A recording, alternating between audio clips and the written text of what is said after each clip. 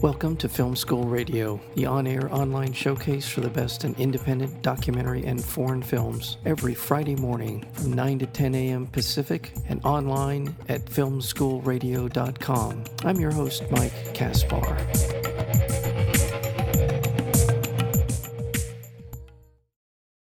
We Are As Gods offers a deep dive into the many sides of Stewart Brand, creator of the Whole Earth Catalog and an influential member of Ken Kesey's The Merry Pranksters and founder of the modern environmental movement.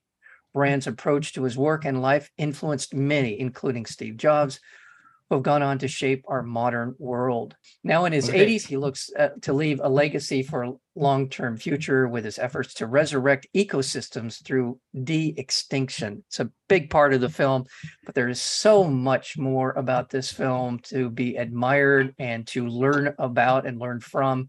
The film is called We Are As Gods, and we're joined today by the co-directors, David Alvarado and Jason Sutzberg. Jason and David, welcome to Film School Radio. Thank you. Happy to be here. Thanks for having us. Thank you so much. As I mentioned to you before we got started, I grew up in this period of time. This was a very formative part of my life in terms of how my outlook on life. And I knew of Stewart Brand, but I didn't know so many of the things that are in your film. Tell me what got you started, what got you interested. And Jason Sutzberg, let's start with you. I'll tell my version of the story, and then David, I'm sure you have your own version, but also how we, collaborated on this. Let me ask you, how did you know about Stewart Brand? How did you come to know of him? Okay, so the origin story is I was in college at UC Santa Cruz. It was 2000, maybe 2001, and I was an 18-year-old. And I went into this used bookstore and I saw an old copy of the Whole Earth Catalog. And I had the same reaction that you did, which is that I opened up this catalog. I'm a millennial, sort of on the older end of millennials. So I had no previous knowledge of this magazine. I saw the catalog for the first time, thumbed through the pages, and to me, it looked like a past representation of what the future could be. And so I was completely taken by it. I saw geodesic domes, all sorts of things that you could do, model kits for building your own boats, all these tools for going back to the land or just living a better future.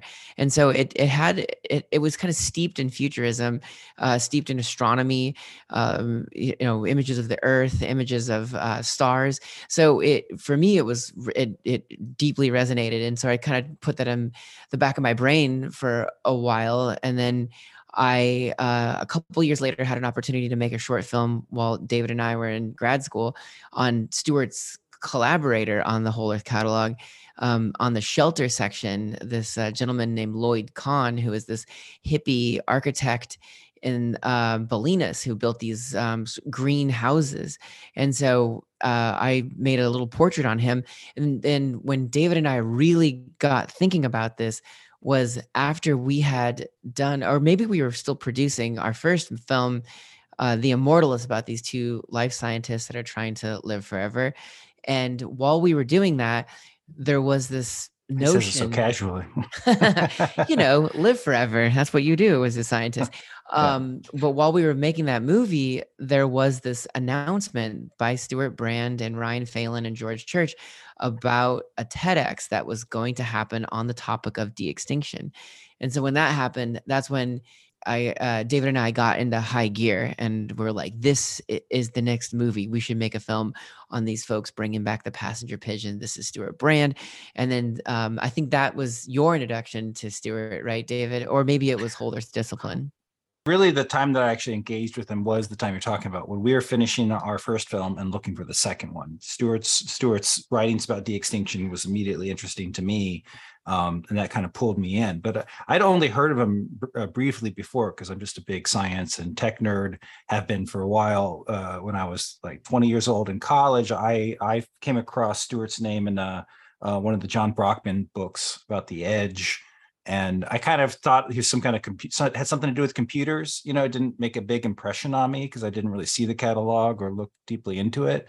And then I'd also had a recent memory that I had a friend, this is funny, I had a friend who sold items from real estate sales for a living through college, and he would always talk about the Whole Earth catalog as an example of a thing that would make something valuable, like an Aladdin lamp was popular item to sell on eBay because it was listed in the Whole Earth catalog and recommended by the Whole Earth catalog. So when he said that, I was like, okay, there's some kind of catalog back in the 60s, and then it transfers to value now on selling things online. It didn't really register with me as an important thing to remember, but looking back, I do remember that. So those are my only two early, to answer your question, those are the only two early times I heard about Stewart, and then it was De-Extinction that really said, oh, okay, I want to look into what this guy's talking about. So that opened up the whole world that for me, that became the film. I had never heard that story about the Aladdin lamp and real estate. That must have burrowed into your memory and stayed there for a while before coming out. Well, nobody really asked me like the very first time, because really it's the story of the book isn't all that interesting, but the story of De-Extinction really is. But it is an extra one that's been kicking around there.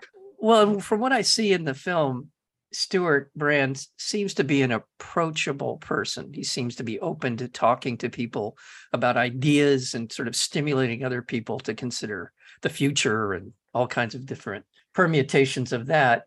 Did you write him? Did you meet him? How did you kind of connect with him to sit down with him for this project? David? Well, the first time, the cold email to him was about the De-Extinction project. Since he had just launched it, he was interested in promoting it. So we had pitched Time Magazine, who at the time was doing short videos online. So we had said, hey, we can do a sort of a short video segment about de-extinction as an idea. They liked the idea. And then we approached Stewart to produce that. So that's the first time we met him.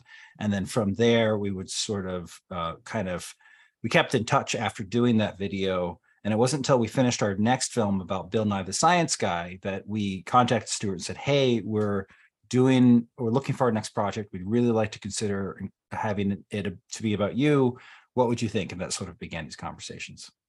And Jason, how is he in terms of, in the film, we see him sit down, and it seems that he loves talking as a way of conveying ideas, and kind of just an intellectually curious person.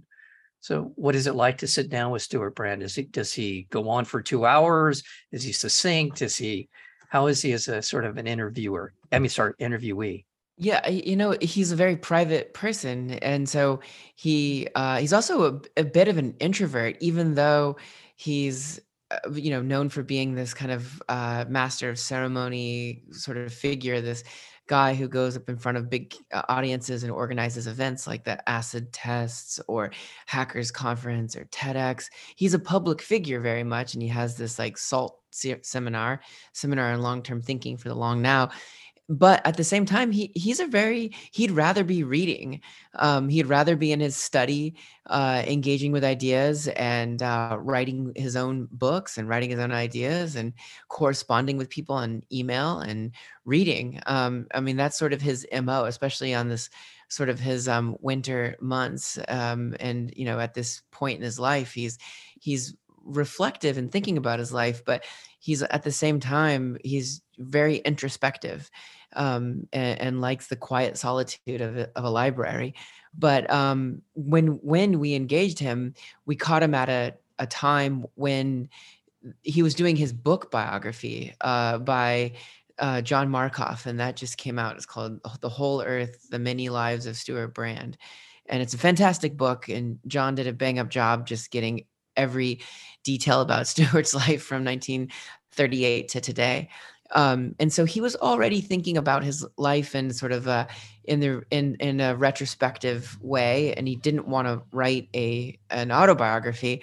And so when we came along, he was open to talking about these past experiences with us, and sort of thread the needle with the conversations that started with John, and show off all the photos that he's accumulated, the films that he had shot, and the many chapters of his life. But I think it took him a while for him to warm up to us, but once we got in with him, it was very congenial and warm. And I think to this day, David and I consider Stuart to be a good friend of ours, and we're going to consult with him when we're thinking about the future and how to go about these strange times.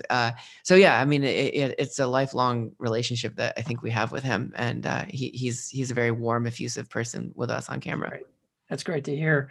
Let's go to the beginning of the film, the sort of the Back to the Future moment in terms of his career and life's work, De-Extinction Project, in which he is sort of the highest profile part of it is his attempt to bring back the woolly mammoth. Is that fair to, am I being fair to that? That's kind of the centerpiece. Go ahead and describe, David, what is that project? It's funny. It's complicated because it's everything you said is true. It's essentially de-extinction, the idea of resurrecting extinct species, mostly ones that humans have caused the extinction of, for example, like the woolly mammoth or the Tasmanian tiger. These are all animals that were killed off, at least in part, if not fully, because of human activity. And so the idea is, yes, in one sense, that's a big news item. It can get attention and have people be either excited or at least talking about the idea. Should we bring back the Tasmanian tiger? Isn't it gone forever? Should we use biotech tools and push the edges in the frontier of science? That I think is in part at least a way to promote the larger idea of using biotech tools as a means of conservation. So they're also, very, very serious about saving endangered species using these kinds of tools as well. So the question is complicated, but that's why we put it in a 90-minute film, and hopefully the audience can walk away not thinking one way or the other, but rather wanting to learn more, wanting to have more of a discussion. Should we be using these tools? What is the responsibility of humans to repair the damage in the ecosystems that we ourselves have caused? A very interesting part of the film for me is the culture in which Stewart Brand lives. These people, many of them have been around each other for many years. They share kind of a common ideal about the future and the way that we need to be more attentive to our environment, and et cetera. And yet there's very spirited discussions and disagreements within what we see in the film, which I really appreciate it without being vitriolic or personal. There's just things that are said that are cutting and sharp and to the point. And yet this sort of environment that they've created over these many years of knowing one another and being honest with one another is refreshing. It's so interesting to watch spirited discussions with very serious disagreements where it doesn't turn into some kind of a knife fight. Yeah. And well, especially in an era of Twitter, firebrand kind of conversations, we wanted to have a more reasonable conversation where people are very intelligent, disagree with one another, and that the film's not trying to convince you of one thing or the other. But I appreciated the fact that there's the one section in the film where they're at one of these debating societies where they're talking about, should we be bringing species back? And there's some very sharp exchanges over it. And you can see kind of in the watching Stewart's body language that he's a bit taken aback by some of the things being said to him by people who are his friends. But it's also, these things are too important to be taken serious, to be taken personally. And that's the thing I came away from in watching that environment in which that ecosystem that he's created around him and the people that he trusts and works with and et cetera, and may disagree with. And I think that comes out, I'm going to editorialize here a little bit. I think that comes out of the era in which he grew up, the kind of hippie era of understanding, trying to get a better understanding of the world, or just there's something about that ethos. Jason, I feel like I might be rambling here a little bit. Does that sound right? It does. Or is it, do you agree, or? Well, we're kind of we're kind of a bad emissary for the baby boomers or the lost generation, which is what Stewart is. He's actually older than the baby boomers. Yeah. But also, I mean, David and I are millennials. And so it's hard for us to say exactly whether that's a cultural phenomenon because we didn't live through the 60s or the 70s.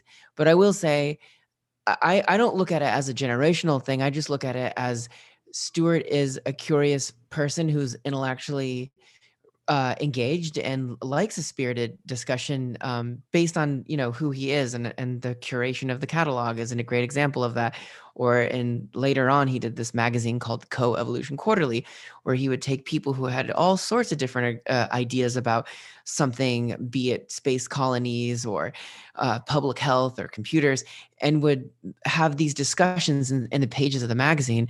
So I think it's more about Stewart, and I would say the whole Earth worldview or the whole Earth community than it is about, say, baby boomers or hippies, in particular. I think it's a very That's a- neat group of people, and they're I think very it's a good point. I think you're right. I think I overstated what the vibe that I got from it, but it's kind of a scientific method, really, in a way, Mhm. right? Yeah. Challenge me, Yes, make sure that exactly. I'm right, make sure what I'm saying is correct and repeatable. Yeah, well, exactly. And Stewart he's at his basis. That's what he is. He's not a scientist, but he studied science in college, and he's a skeptic. And he's famous for saying a line, "Science is organized skepticism." And I think Stewart practices what he preaches in that regard. I want to let our listeners know that As We Are Gods is being released through Greenwich Entertainment. You can go to their website and find out more about the film, but it's also been released through Amazon Prime and Apple iTunes, so it's available there. So you can check that out on those two platforms. And I am sure it's available on some other ones. So if those aren't available to you, you should check it out. It's just a wonderful film. And I believe we're at 100% on Rotten Tomatoes, certainly very close to that. So another reason to run out and check it out. Let's go back a little bit in terms of just the things that Stewart was a part of. Stewart Brand was a part of. I mentioned in our introduction, part of Ken Kesey's Merry Pranksters. He was part of the beginning people's computer movement, if you will. We had IBM, Big Blue, looming over computers for decades. And along comes these disruptors like Steve Jobs and Steve Wozniak and others who were trying to create a computer that was more about personal sensibilities, artistic sensibilities, and he was a part of that. He was there. Let's talk a little bit about that, sort of his influence in these very interesting areas of the things that we now take for granted. We assume we're always there. The early stages of the computer, personal computer. David, let's talk about how he had impacted that. Yeah, so he's a name, when you think about Steve Jobs or Steve Wozniak or Alan Kay, people who are big in that kind of space in the different eras of computer history. It's only really the people who are really well studied who know Stewart Brand and his role that he played. And in some ways, it's the same role that he played with the Merry Pranksters or even with De-Extinction Today, which is that he's not a computer programmer. He's not exactly one of the people that he's promoting. He's more of an idea pusher. He wants to get people together to make them realize, oh, there's something happening here, and we can all come together and do something together if only we organize ourselves. So he did that with the early hacker scene, the hackers being the people that were outside of the IBMs, the government institutions, sort of just the people that were playing with these things in their garage. He was the one to make him think, oh, okay, well, maybe there's something here, a community that we can build around it. So he created the first hackers conference in 1984, I think, which is the year I was born. So I hadn't heard about it until I looked into this. And so it's an incredible story. Jason could say more about it. Yeah, so I mean, he definitely. I mean, as David said, he's someone who rallies. He's and more of a networker or a social entrepreneur that brings people together. There's a social layer that technology builds on top of, or that culture builds on top of, and Stewart is that social layer, and he helps organize people. The Hackers Conference was a watershed moment in our documentary. We show how it really kind of kickstarted the personal computer revolution. This obviously predates us, as David mentioned. We weren't, we were just either in diapers or not born yet when this was going on. The world that we currently inhabit, where personal computers are available to individuals, was sort of kicked off that very year. And something we didn't include in the documentary that is a big part of Stewart's story is this social media company, you could call it, sort of a proto Facebook or a proto Twitter, was this company called the Whole Earth Electronic Link, and the Well, and that was founded by Stewart. And so he was, as David said, not a computer programmer, but he was organizing it, thinking about it, was thinking about how computers can be personal and how they can be used as tools to communicate well ahead of a lot of other folks. And so he was borrowing from ideas, borrowing from other companies that were before him, but was sort of organizing it in a way and building the culture around it. I think that was his great gift, was reading the room and reading cultural participation, and less about ones and zeros and more about the people that surround it. Yeah, as it was described in the film as a kind of a Zelig, an Mhm. intellectual Johnny Appleseed. Some of the descriptions, I think, fit him. I want to kind of step away from Stuart Brand specifically and talk in more general terms about something that I think he's been a huge part of from the very beginning of his, if you call it career, his life as a public figure. And that is the environment, and that is the world that we now occupy. And you mentioned, extinction is something that is being openly discussed now, beginning to kind of seep into the public consciousness as a possibility for our species. Mm. And how people like Stewart and others we see in the film assembled kind of a framework for us to talk about this. I feel like what's lacking now, there's enough science data out there to understand just the damage that's being done to the planet. What I feel is lacking is the words, the language, the kind of the references for other people to understand the ramifications of all this. Yeah, well, like systems thinking, the bigger There you go. picture, and that was something too that Stewart has done. One of the stories we told in the film that illuminates what you're saying perfectly is, him wanting to get NASA to release the first photograph of the whole Earth. Never before had they, even though they had some images at different points, NASA never thought it was important to show that, an entire image of the entire disk of the Earth, not obscured by anything or not part of the Earth, but just here's what planet Earth looks like floating in space with a film camera. It was something that he foresaw as something that would unite us, that would connect us in the systems thinking that you're talking about. How are we all connected? How can we start to have new conversations about how we're connected? And Stewart knew before it was ever seen by any public person that would have an important effect. And so his campaign to get that photo out is sort of underlines, his special role as we see it and how others see it in doing exactly what you're saying. And the flag. I love the flag. Yes, the flag. Jason has one. I'm jealous because I don't know where to get them. Oh, I have an extra one. We owe some. Oh, great. Stewart has to sign some of these are sort of swag we're supposed to participate or to ship off. So David, we'll get you a flag for sure. Oh, that's awesome. That's awesome. That's fantastic. The reaction from Stewart and the people in his life, the people that are in the film, what was Stewart's reaction to the film? Stewart seemed to really like it. I mean, he was, Jason and I make films that are profiles of people, interesting people doing interesting things, usually in science. And, you never know what reaction you're going to get because they don't have any creative control. They're trusting their story with us. And we in turn know that the audience is trusting us to deliver a well-rounded view of those people's lives. So we're critical of Stewart through people who disagree with them in the film, and so we didn't know what to expect. But he loved the film. He was fine with the pushback. He obviously didn't agree with it, but that's the whole point.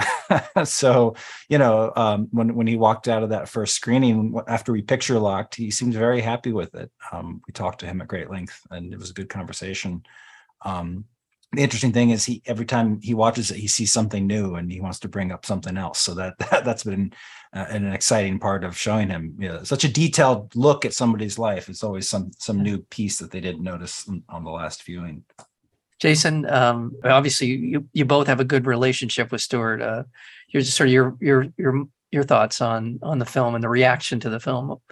Yeah, I mean, Stewart's seen the movie so many times. He's actually, when we go to these public events, I usually sit for the credits or, for the title sequence, and I duck out and run to a bar and don't really come back and tell the credits because obviously we've worked on it and we're very close to this, but Stewart will sit through the film every single time. And as David said, he will bring things up, and he's really careful on paying attention to the craft. Stewart is a generalist. He is somebody who was at one time a photographer himself, so he appreciates imagery.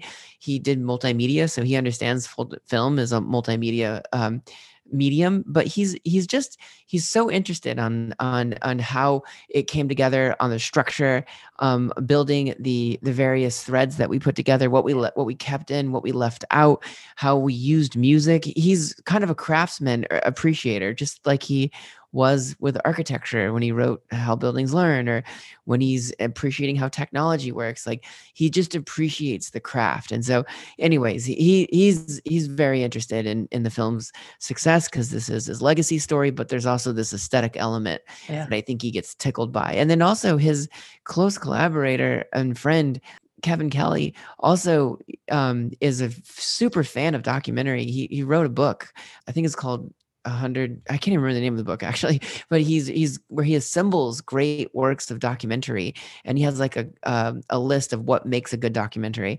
And so they're people who, the Whole Earth community and the people that are in the Long Now Foundation, they appreciate the craft of storytelling, because that's what they are. They're storytellers, by building a clock, by bringing back a mammoth, by showing an image of the earth. You're trying to rally people around a story, an image, in a non-religious sense. And so they see the craft of documentary in that way. Well, thank you for that. You've got some great people in the film to talk about, and talk about their relationship with Stuart.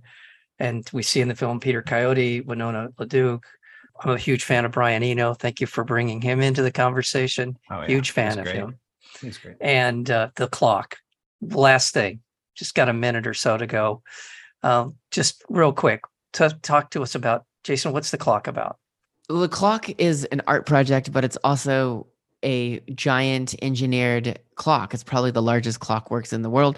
It's basically in a mountain in West Texas. They carved out the entire core of this mountain in the Diablo Valley mountain range, and in West Texas. And what they're doing is they're installing a functional clock that is supposed to last 10,000 years.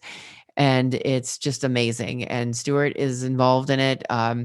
The engineers are Xander and Danny Hillis, and Brian Eno designed the chimes. And so this clock is meant to make us think about our place in the cosmos and our place on Earth and deep time. And so it's a pretty cool, art project that they're working on. Fantastic. That is so great. I want to thank both of you so much for spending some time with us, talking about the brilliant, the forward-thinking, curious mind of Stuart Brand. The film, again, is called We Are As Gods. We've been speaking with the co-directors. That would be David Alvarado as well as Jason Susberg. Thank you so much. Come back anytime. Really appreciate this film and your work as well. So thank you so much. Thanks a lot.